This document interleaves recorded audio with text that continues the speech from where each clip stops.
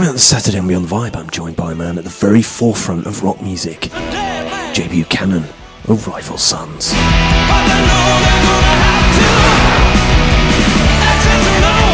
To be right in the middle of the largest artistic undertaking of our career and as a band together. Well, to be right in the middle of composing all of those statements and these songs, and then take a break from that, and then go out on the road and travel the world and play songs from 11 years ago. That was a mind fuck.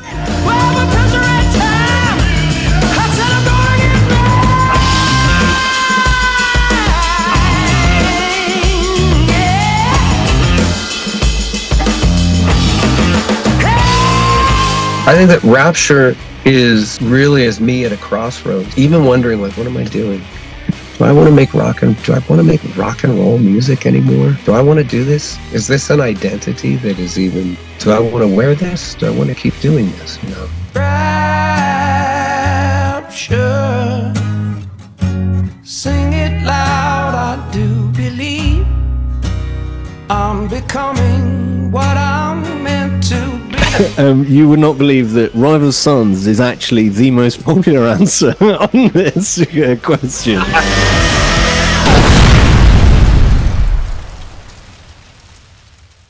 So I'm here with Jay Buchanan of Rival Sons. Thank you very much for joining me, Jay. Of course, you know, you've got this genuinely fantastic record, Darkfighter, coming out on June the 2nd, you know, which we'll absolutely be getting into. But first, I like to kind of take a look at the early years, the origins of a musician, as of course, you know, it shapes who they're going to go on to be as an artist. So what first got you into wanting to become a musician? That's a question I've been asked many, many times. And here's what's crazy about it. Every time, if I think about it for long enough, it's always just a little bit different. I really don't think there was ever any hope of me doing anything else with my life. I think that as long as I can remember, music's been there, and I just knew, I don't know, music seemed like free magic, or it seemed like it's available to everyone. And it always perplexed me, like, why more people don't tether their life to something so wonderful or powerful. I think from a young age, like when I would look at, you know, my parents having jobs, or I was equated any job that wasn't music, it just sounded like jail. Yeah. And I knew that whatever it is, like, of course you can have a day job, you know, but you have to play music. You have to play music at night. You need to write music. You need to perform. You need to do these things, because I always knew, like, with whatever job I had, that was just a job that I had. I was trading my time to earn an income to pay some bills. But I was always very much aware that that's a job I was doing, and that was temporary, but I was a musician. I was a songwriter, you know, and that was my identity as a person.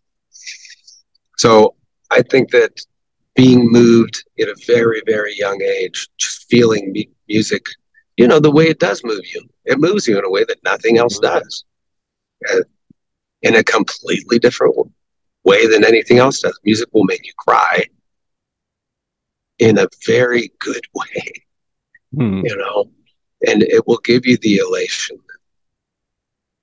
I don't know.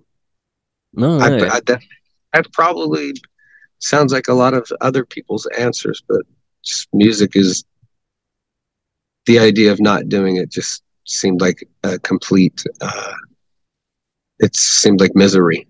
Like whatever that alternative was, just seemed like the worst thing that could happen to you. So No, I get that. I mean, you spoke about there, the music makes you feel. Was there a song or an artist that kind of that I think all. first one out the I think door? I think all of them. Well, of course, it all began with like my mother's voice or my grandmother's voice, Hmm. and music at home. My mom would sing to me sitting on her, when I would be sitting on her lap. She'd sing to me when she was nursing me, and just like a mother does. And like, that was just, it's not as if I have all of those musical memories, but I have memories like those as I was getting older, 2 and 3 years old. And um, whenever music was on and whenever I would hear people singing, it just sounded like, how do you put this? Like when when I would hear music, it sounded like an alternate reality, which it is. But it sounded like some place where people tell the truth. When you would hear these songs, it would sound like whoever was in on that record that you were listening to, or whoever was on the radio, they were singing something that was the true thing. And whereas, like when people talk, we use language, but music, I guess, through the use of melody or just the vulnerabilities of the human voice, it just sounded more honest. It sounded more honest than other things did to me. And it's, Hmm. not that I think that even really early on that children have a bullshit detector, much more than we would give them credit for. But I think that they recognize something that involves harmony, or that has a tranquility or a peaceful nature to it, something that doesn't. Hmm. And I think that music just felt like that. I'm not saying all music, because when I would listen to certain types of music, like, no, I don't like that music at all. I don't like the way that makes me feel. But it just came down to the dislikes and likes for the most part. Hmm. I mean, a few gigs now and comments. I always hear as people are leaving, people saying, what a voice, what an amazing voice that you have. Is there, did you just wake up and find that you had this, or is this like something that you've really kind of worked at over the years? Oh God, I could always sing, um, and I've always sung ever since I Mm. could talk, ever since I can remember. I sang, but no, I'm a long way from where I started. That's for sure. Even within this band, Mm. because I've been making records since I was a teenager, and um, long before this band ever got together. But even within this band, my voice has developed past what I thought it would. Mm. Just, and I think the reason for that would be the abuse that I put it through. Rebel Sons is a very large, or it's a very loud band. It's a very, very loud band, and it's loud on stage, and there is a lot of action going on. And that's the opposite of any type of music I had ever made before.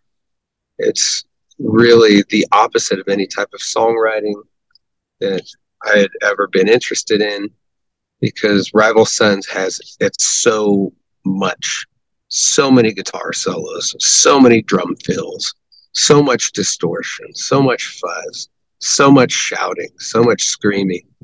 Um, but a byproduct of going through all of that, so many so many days when I can barely talk out Mm. on tour. And I think a byproduct of all of that abuse and all of that exercise is having a greater, just a greater understanding of what my voice is capable of and what I could do. And not only that, but what it means to me and how I'm able to connect everything that I am and funnel it through this keyhole of a throat. And but I think that it's the maturity that the maturity that you get from a hard-lived voice is certainly different from what you start off with. Your previous release, Feral Roots, came out back in 2019. It felt like a real big step up for you guys. I mean, obviously it was Grammy nominated. Did you spoke a bit about there, you've kind of had that maturity. Did you feel like when you were recording that, that you were onto something that was, quite special? Yeah. I think that we felt good about that record because we'd taken our time more so than we had on any previous records. And I think that the collection of songs that make that record, I think the overall statement, I think that we felt really good about it because we knew that we were sitting on at least half of the record. We knew that those were good songs, well-written songs that were written from a place that I think we had yet to go artistically. A song like the title track of Feral Roots, or a song like Miss Me. We didn't have any songs in our catalog that sounded remotely like either of those. And then you have a song like Shooting Stars. It's a message-driven song. I think that we knew that however well the record does or doesn't do, that we knew that we had statements within those songs. We knew that we had statements that were going to edify us artistically throughout our career. And that's a good feeling. I saw you guys last year on the Pressure and Time anniversary tour. I imagine that would have been around that kind of time when you were recording Darkfighter. Going back and, performing those songs that you'd written, a number of years ago, did you feel that you were that you changed your approach compared to now? I feel for Darkfighter, there's tonally you're kind of venturing into some new territory that is, a bit darker. Oh, yes. I can speak to that for sure, Brian.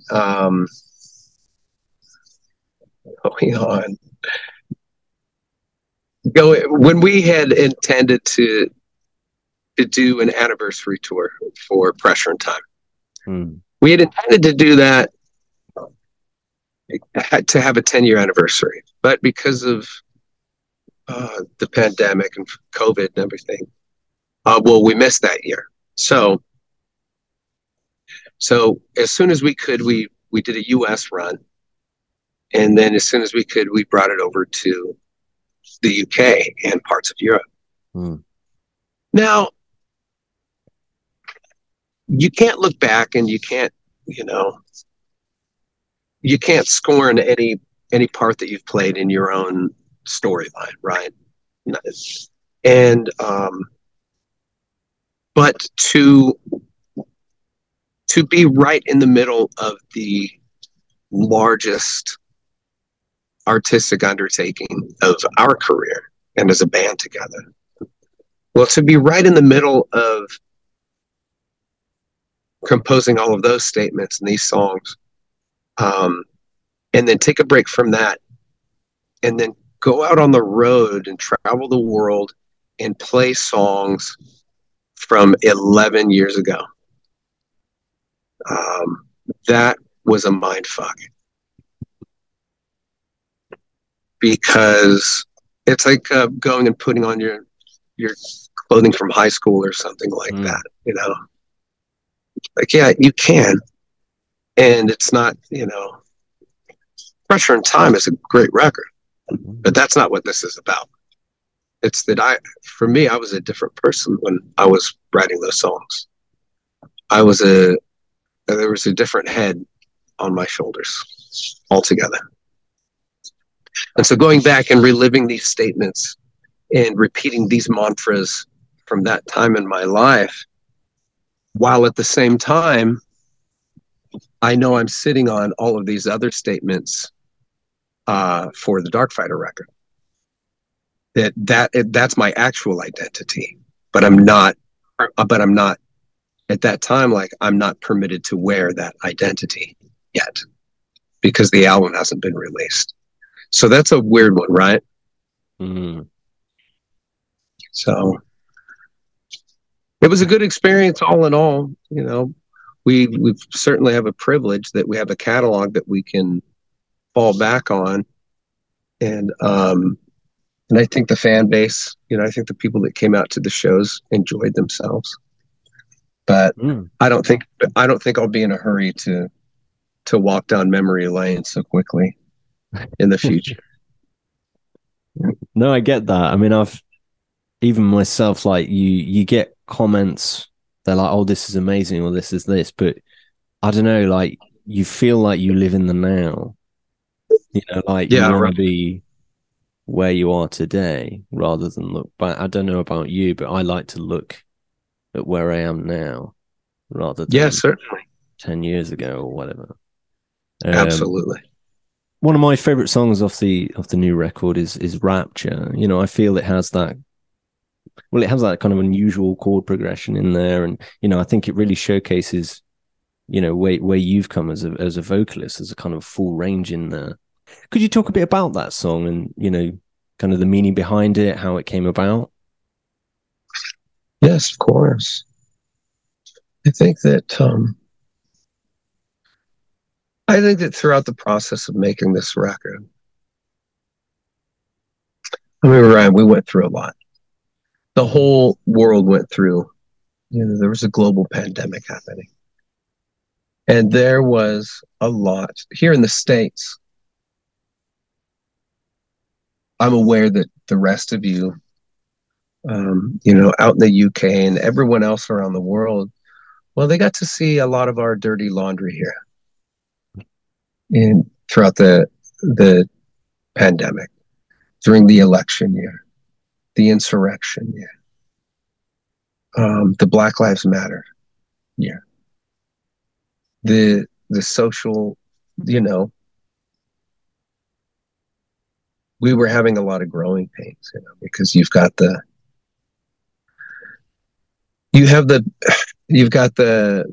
virus it's killing people. And you have the politicalization of that immediately. You have something as simple as a mask to wear if you're going to be around other people. Oh no, that gets politicized very quickly. Never mind that they've been proven to work great. The medical community's been using them for years to great effect. But you get people not wanting to be controlled, and so you have the politicalization of that. Then you have a vaccine. Oh, whoa. The politicalization of a vaccine. And then you have the isolation, stay indoors. Then you have the politicalization of that. Then you have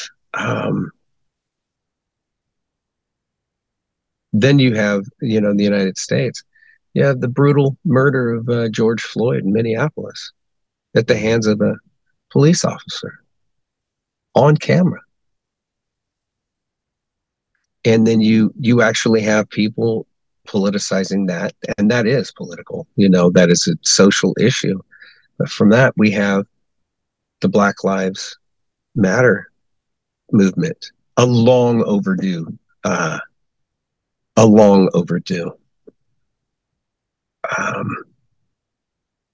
movement, But then you get the politicalization of that, an opposing side saying, Oh, there is no racial injustice in the United States. Are you kidding me?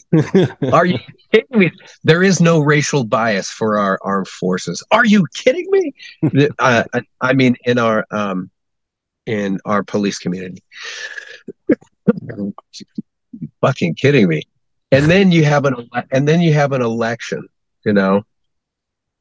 You have an election and it's just the worst. Things were at a fever pitch.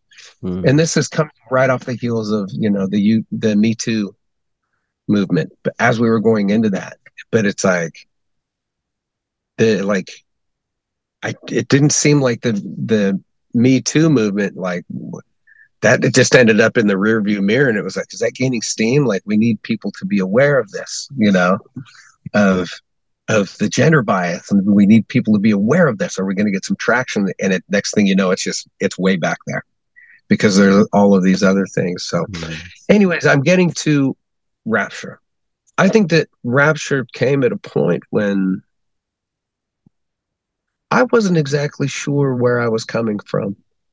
I think that the disorientation of all of these factors, and amidst all of this, the band can't tour. Amidst all this, we can't earn an income for our families. Amidst all of this, turmoil. And I was expecting a child at that time, and I was trying to figure out how I was going to move my family back to California. I think that Rapture is really as me at a crossroads, even wondering, like, what am I doing? Do I want to make rock and roll music anymore? Do I want to do this? Is this an identity that is even, do I want to wear this? Do I want to keep doing this? And really feeling that need, feeling the need to express myself in a different way and to write in a way that would suit this personal transformation that I was going through. And so those lyrics are certainly indicative of that. Scott had sent me that verse guitar line and the basic chords for what would be the main riff. And so I took that and I sat with it for a little bit. And then I wrote that chorus and the pre-chorus to it. And I think that song brought me a lot of comfort because I was writing precisely in the way that I wanted to. And by that, I mean, it's a long form melody that doesn't repeat itself. So if you start at the top of the verse and you go all the way to where the chorus starts, there's no note that is repeated. There's no phrase that is repeated melodically. And I knew that with this record, I wanted to write that way. So there are many songs on this record that are written in that same way. I think Dark Side, Horse's Breath,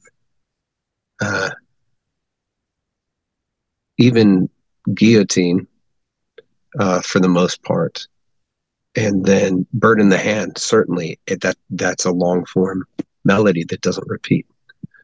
And I knew that I wanted to tell melodic stories that were more complex for me and more edifying, more gratifying artistically. I mean, it feels like more of a complex album, sonically and lyrically. I mean, you kind of touched on it a little bit there. The final track, Dark Side. I mean, the impression I got when listening to it, it feels like a personal song to you. Looking at these kind of more, darker themes. Is there a story behind that song in particular? Yes, of course. Dark Side. Well, that's a rough one, right? I was going through something I was going through something, like my best friend, since I was young, you know, Mm. he was my closest friend. Very fantastic person. His name was also Ryan. A very fantastic person, very trustworthy, great father, husband, um, and just a great family man. He was like the type of friend that I would talk to just about every day or every other day.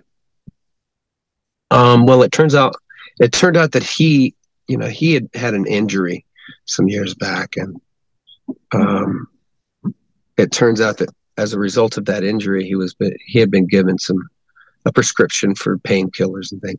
Well, it turns out that he had been hiding a very severe painkiller addiction as a result of all of that.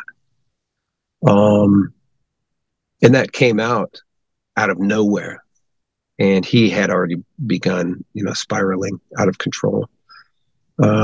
Estranged, and very soon after that, estranged from his wife, and after that, estranged from his children, his family. And then there came the part where, must have been living out of his car or something like that. And this is like, it was very difficult because then I couldn't get a hold of him. And when you love an addict, and when they get hooked, like the person that you love, they're not at the wheel anymore. They're not in the driver's seat. They are in the boot of the car. They're in the trunk, tied up.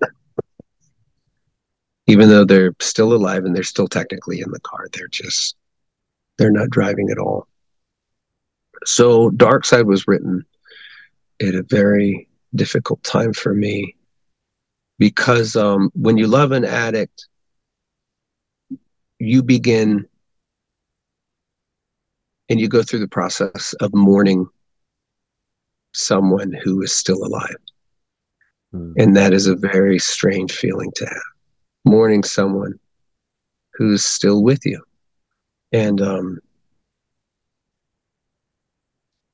I think that Dark Side was written at a time when, for the first time in our lives, I couldn't get a hold of him and he wasn't returning my calls.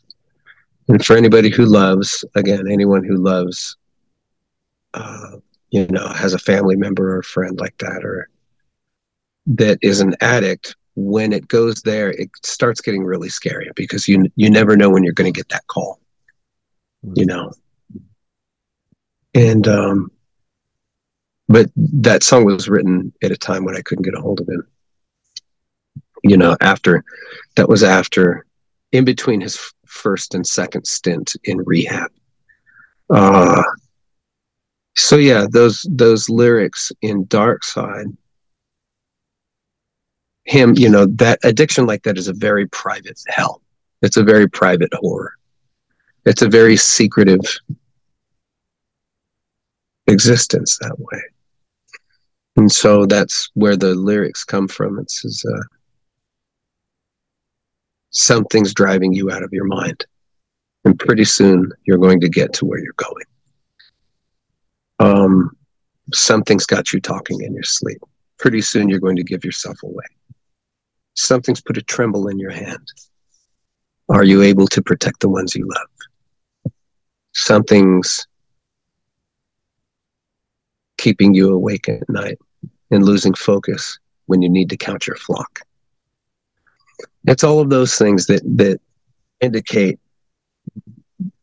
what the addict is going through. This private hell that they only they understand the pangs of that addiction, the pangs of withdrawal, and the being dope sick and needing the fix, or feeling guilty when they are high, or feeling numb because they're so disassociated with their former life, their family. I think the chorus for that song says it. Like, you let them off the hook. because you know they're not the same person anymore. So every time when you talk to them, they say they're sorry or whatever. Like, it's okay, you know. But those lyrics, there are no promises to keep now that you've gone to the dark side.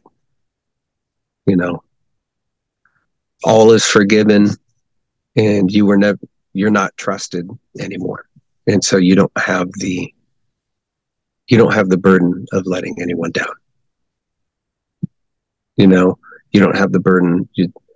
You're forgiven every time you hurt people that you love. It's all right. You're just trying to get through it. And I think that song in particular, I would have never closed out an album with a song that heavy, because I'm an eternal optimist and I like to leave people feeling good for the most part. But since we have the next installment of the collection, Lightbringer, that's going to be coming in October.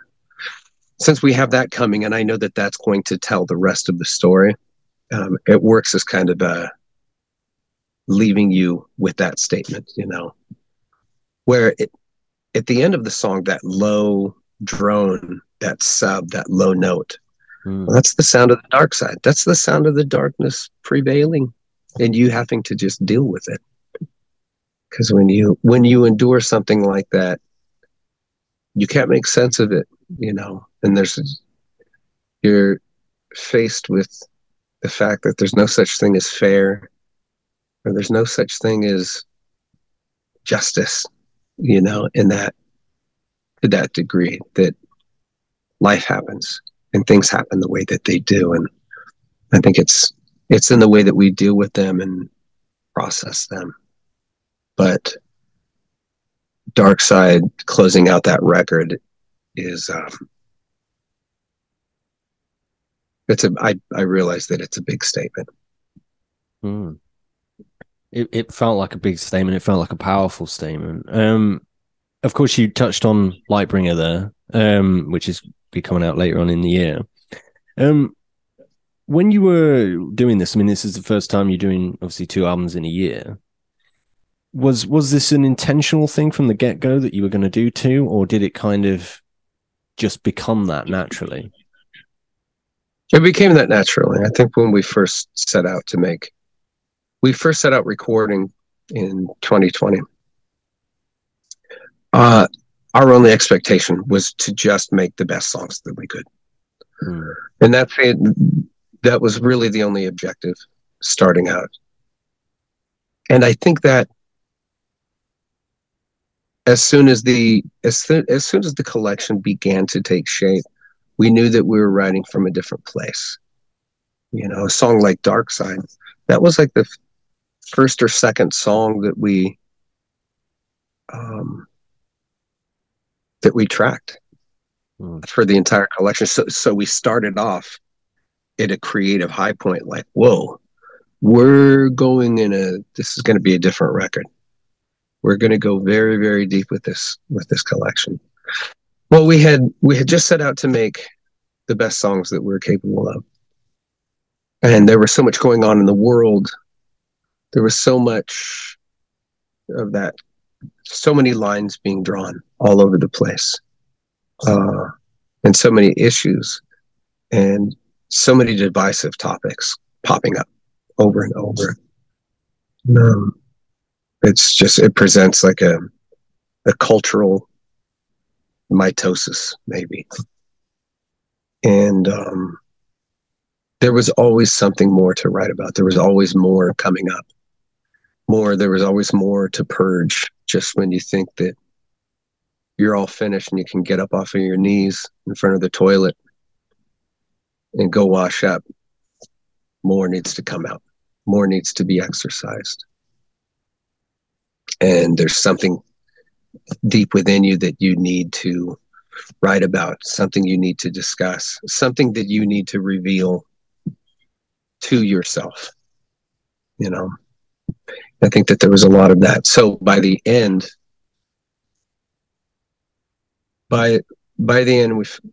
we had finished our last song. It really was this cannot be, a 65, 67-minute record. I don't think that's what we want to do. That's too much. And the nature of this material is too dense.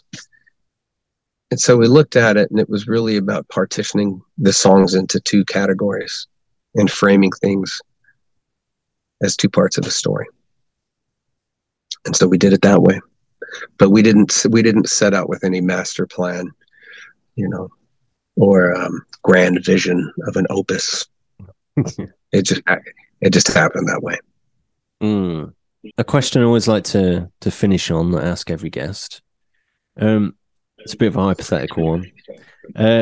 If you could tour with one band from the past and one band from the present, who would they be? I mean, obviously you've toured with a few iconic bands over the years, Black Sabbath, Aerosmith, but are there any in there that you'd still like to? Goodness, we've toured with everyone. I mean, we've toured with everyone. I think, let's see. I think there used to be a band called Morphine in the 90s. They were out of Boston and Cambridge, that area. Fantastic trio. I would have liked to have toured with them. Just because the music was so good. Either them or, goodness, any great band. But I think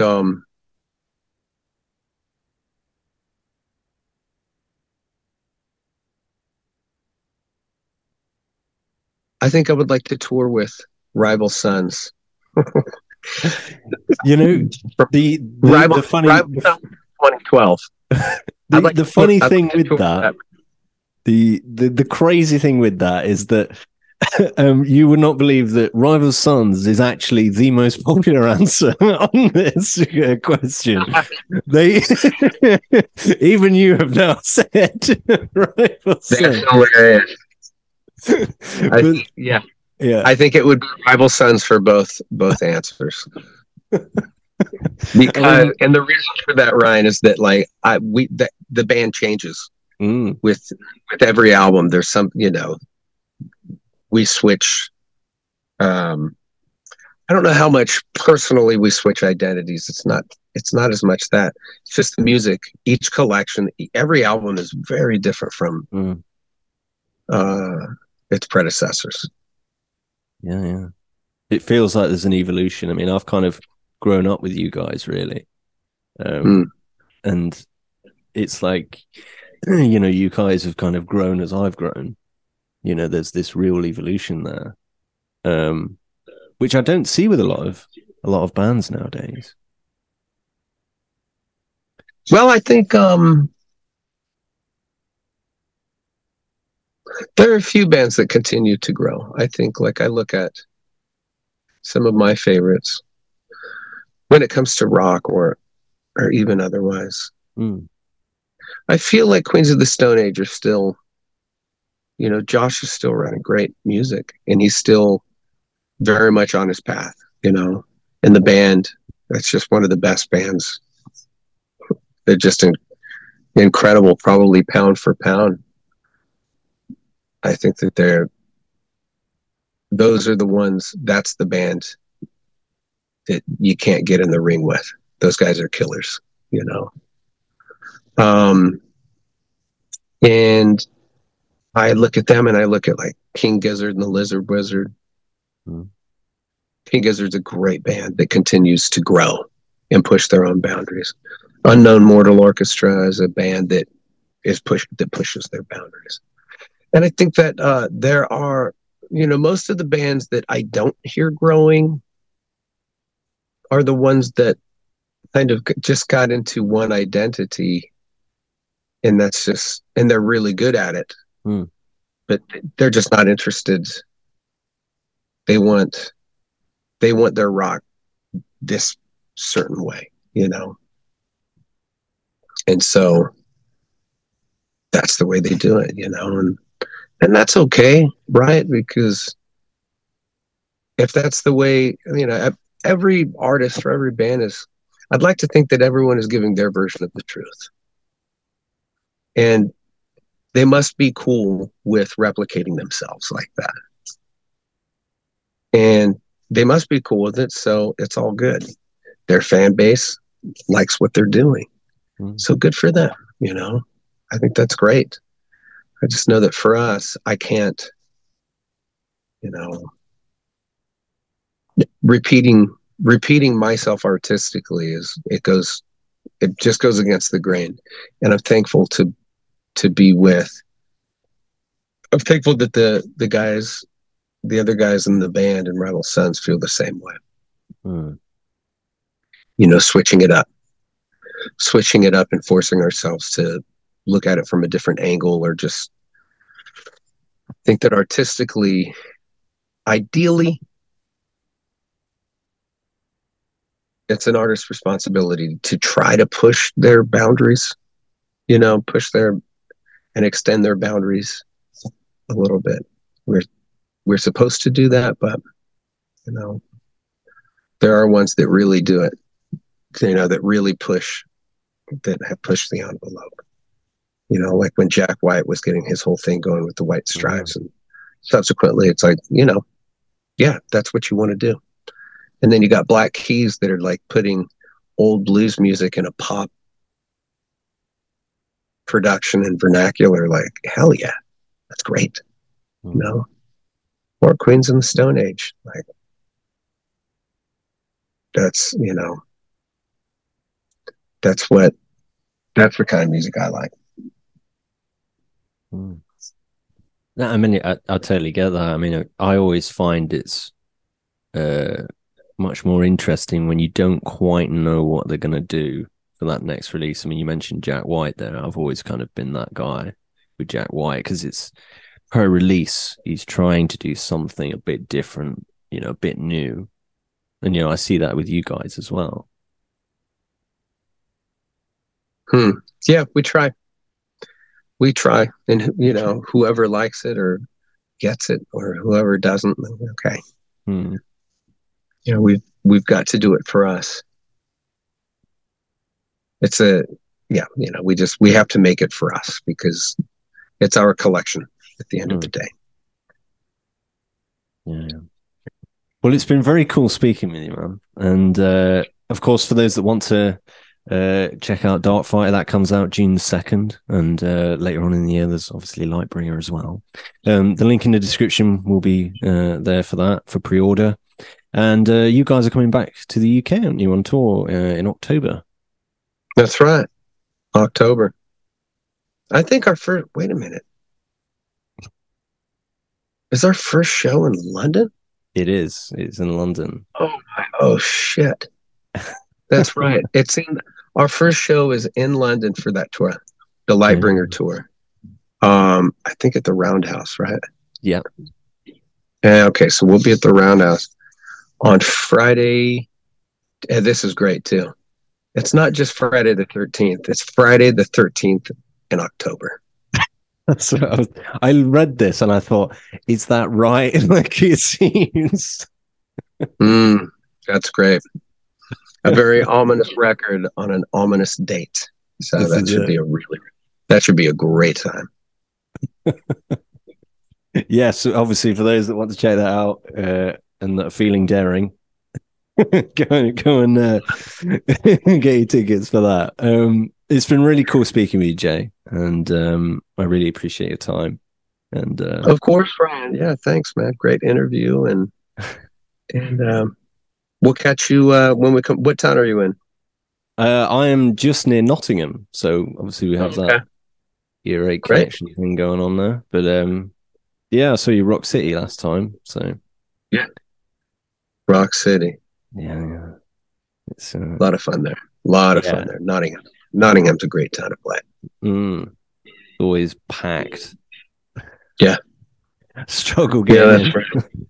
Yeah. Oh, we're gonna have some fun.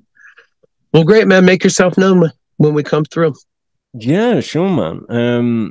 Yeah, it's been really cool speaking with you, man.